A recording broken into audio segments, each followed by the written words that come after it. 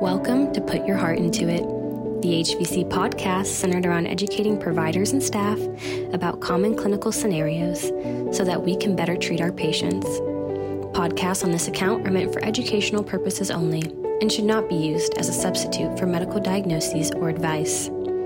If you have any clinical symptoms or medical questions, please consult a licensed healthcare provider.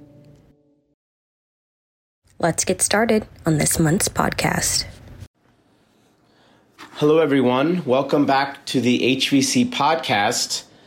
Our goal is to try to release one podcast every month. So I'm a little behind, but we're going to do one today, which probably could be a two-part about atrial fibrillation. This is the first part, sort of looking at our approach to new onset atrial fibrillation and possibly talking about ablation. And the second part is a subject in itself, which would be antiarrhythmic therapy. So I'd like to introduce somebody who needs no introduction, Dr. Carlos Cauley-Muller. He is the electrophysiologist of HVC. And if you want to tell us a little about yourself. Good morning, everybody. So I practice electrophysiology, which is a specialty for rhythm treatment, specializing in devices and, of course, atrial fibrillation, including medical therapy and invasive therapy for it. So we're going to start with this discussion now. Yeah, I think a couple of questions that came from one of the nurse practitioners was, we see patients either in the office or the hospital. I think the initial approach would be if you see somebody outpatient with new onset, new diagnosis of atrial fibrillation, and you may not know when it began. What is your approach to this kind of patient? So my discussion goes in two ways. The first thing I discuss is about the risk of a stroke in patients with atrial fibrillation. And I base the decision on anticoagulation for that based on risk factors. And specifically, I use the CHATS-Vasquez score for that. So if the score is 3 for women or 2 for men, that's a class 1 indication for anticoagulation, and I strongly advise patients to go with it. If the CHATS-Vasquez score, though, is 2 for women or 1 for men, then I carefully discuss the risk and benefits of it, and then offer them anticoagulation, although I do point out that the evidence behind anticoagulation is not as strong as in the other group. And if the CHATS-Vasquez score is 0 for men or only 1 for women, I just mention anticoagulation, but I usually avoid using that in those young patients. Then that's the first arm of my discussion, which I think is the main one in atrial fibrillation. Then the second arm is talking about their symptoms. So how much they feel the atrial fibrillation, how fast the atrial fibrillation goes in them, and then how is the heart function in those patients. Depending on all those, I choose the best treatment strategy if it's either going to be just rate control with medications that we all know about, or if I'm going to try more aggressively to get them back into normal rhythm. Mm-hmm. I think when I see these patients too, I make sure that you order echo, stress test, usually not my initial test, unless obviously you have anginal symptoms or maybe a low ejection fraction. We get all the regular labs because obviously metabolic issues, even as an outpatient, can cause atrial fibrillation, anemia, electrolyte abnormalities. Plus, if you're going to use anticoagulation or even antiplatelets, you need to really make sure it's safe. The hemoglobin's not low, the platelets are reasonable, at least, even between 50 and 100 platelets. I'm careful. Over 100, you should be fine with anticoagulation. I always check a TSH, and that's looking at the thyroid because hyperthyroid can lead to atrial fibrillation. And, once in a while, you do pick that up. Not always. Using the older folks, it's not from that. Hypothyroid, I think unless it's very extreme, really shouldn't cause atrial fibrillation. Hyperthyroid, Graves' disease, that's something that is uncommon, but you don't want to miss it.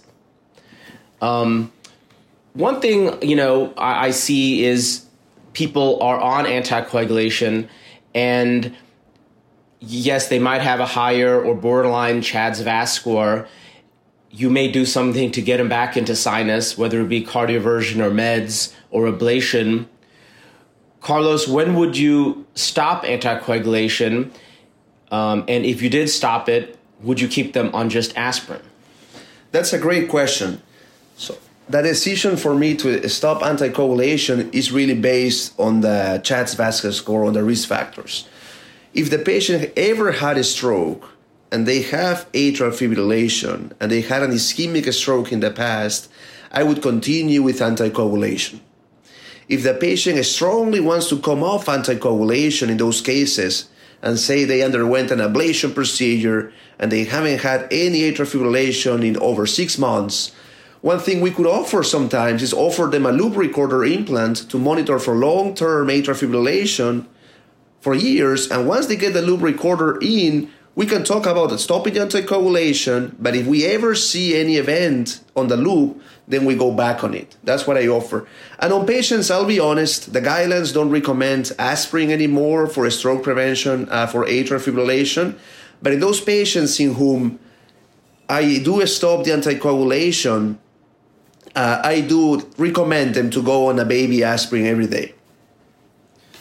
Yeah, I've done a lot of loops on these type of patients. After ablation, I usually keep the anticoagulation Eliquis or Xarelto or Coumadin or whatever for about 3 months, even with the loop.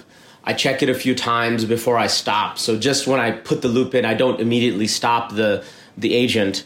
I think that's the safest way. You got about 3 years with a loop in terms of battery life. And, and not surprisingly, at least probably about 30 to 50% of them have recurrent atrial fibrillation on the loop. So it's a very, I think the word I use with patients, it's a very stubborn condition, no matter what we do. Carlos, how would you treat atrial flutter different from atrial fibrillation? Well, atrial flutter, the most common is typical atrial flutter, which is a spinning around the tricuspid valve. We call it cavo-tricuspid isthmus atrial flutter. That's a curable condition. What I do tell patients, though, and we've seen that multiple times, I think we all have seen that in the office, is that up to 20%, if not more, of people that have atrial flutter will also have atrial fibrillation at some point in their lives. So, based on risk factors, we choose anticoagulations identically like we do for atrial fibrillation. But then for the treatment of atrial flutter, though, I am a little bit more aggressive in offering them a permanent alternative, which in the ways of ablation, instead of trying medications to rate control, as we all see, atrial flutter is extremely difficult to rate control because it's a very organized rhythm, or trying antiarrhythmics, which have an inner risk on themselves. What I offer them is doing an ablation procedure, because if you prove that it is typical CTI flutter, the chance of success of an ablation is beyond 95% that the flutter will never come back. Okay, understanding though, I do tell them that there is a chance that you may have atrial fibrillation in the future. 1 every 5 patients with flutter may develop atrial fibrillation. So in those patients in whom I ablate atrial flutter and I get rid of it, after I keep them on anticoagulation for a month after the ablation, and then what I typically do is I give them, if the CHA2DS2-VASc is reasonably low, which I would say less than 3, then I offer them an event monitor, usually for 7 days. Some people prefer to do it for 30 days just to be safe, but I say 7 days is enough. And then if I see no arrhythmia in that monitor, I stop anticoagulation at that time. However, though, if the CHA2DS2-VASc is very high and say they had a stroke in the past, in those patients, I just go straight to offering them a loop recorder, just like I do for atrial fibrillation. And I keep them on anticoagulation until I get the loop recorder in. And as Dr. Bhatt mentions, my approach is once I get the loop in, I stop anticoagulation. But also it's not a bad idea to wait for a month or 2 and then stop in anticoagulation in those patients. I think that's great. Carlos, you can correct me if I'm wrong. obviously he's the expert, and I'm still sort of, clinical electrophysiology, not procedure-based, but the atrial flutter is, right-sided, right atrium, typically somewhat easier to get to, a focal area that's causing it, pathway you'd say, and the atrial fibrillation is on the left atrium and harder to get to. You had to go across the intraatrial septum, you had to puncture, only certain hospitals you could do this, and it involves the 5 pulmonary veins, so not as focal, more of a, I would say almost like a systemic disease of the left atrium. You're absolutely correct. The ablation procedure for atrial flutter, I don't want to say it's one of the easiest, but I would say it's one of the less involved or less risky ablations that we do in electrophysiology. As you say, it spins around the tricuspid valve, so the way the ablation goes is we do it under conscious sedation, insert 2 IVs to the right femoral vein, and we put a catheter across the tricuspid valve into the coronary sinus, and then essentially with a radiofrequency ablation catheter, we burn a line connecting the tricuspid annulus to the IVC, breaking the CTI flutter circuit. The ablation for atrial flutter takes about an hour, sometimes less than that, sometimes can take a bit more if there is some we call them ridge, obstructing the IVs, the connection between the IVC and the tricuspid annulus.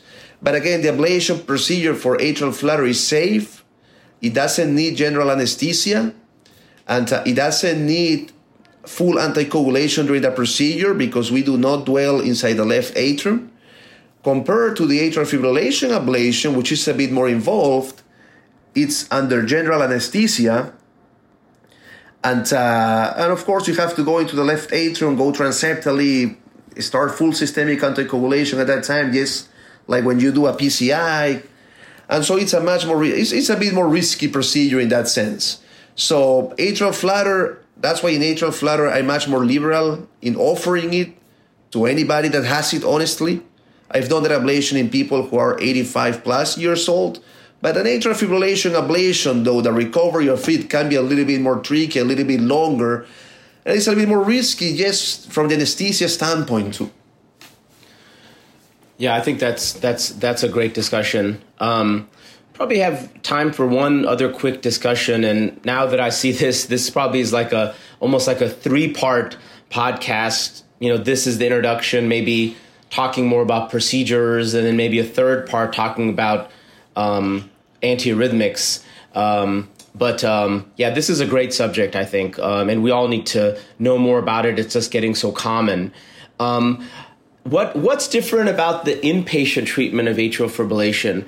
A lot of this, obviously covers inpatient and outpatient. I think of the inpatient, especially with, COVID and, all the people getting admitted, not just with COVID, but the aging population, heart failure, COPD, chronic medical problems, a lot of different surgeries in older population now. How do we treat differently on the inpatient? I think of it as sometimes temporary because, it's because of the underlying illness, the acute illness. I totally agree with you. I think the vast majority of people we see in the hospital with atrial fibrillation, there is something underneath going on that we have to focus on treating first and then focusing on the atrial fibrillation. That my typical approach for atrial fibrillation in the hospital is first trying to rate control it with agents, diltiazem, metoprolol, tridigoxin, short term. Try to get it controlled, get the patient to be asymptomatic from it, and treat the underlying condition. If that approach does not work, then you can escalate to antiarrhythmics, and I think it's safer to try something short term like amiodarone, for instance, in the hospital, trying to control their rhythm. In some people, you need to do like a TE cardioversion, have the same discussion about anticoagulation, and then get them out of the hospital to see one of us in the office. And if they are a good candidate for other treatments, or if we can change the amiodarone to a different kind of antiarrhythmic, we can have all those discussions in the office, I think, much more safely compared to while we're dealing with other acute illnesses in the hospital. Carlos, say somebody's, doesn't have a lot of medical problems or just maybe a couple of things, definitely no heart failure or stroke, lower CHA2DS2-VASc score. they have, just for example, say they have COVID, they get atrial fibrillation, they're on some oxygen, they come off of it, they're staying in sinus, whether it be with meds or cardioversion, they're on one of the, the agents, NOACs, then and they stay in sinus, would you consider stopping the anticoagulation?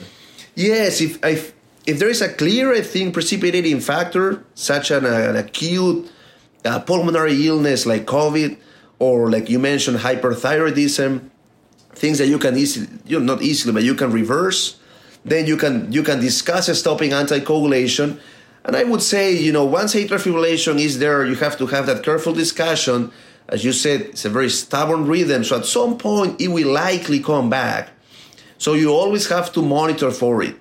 And if the CHA2DS2-VASc is low, it's okay to stop and monitor them clinically.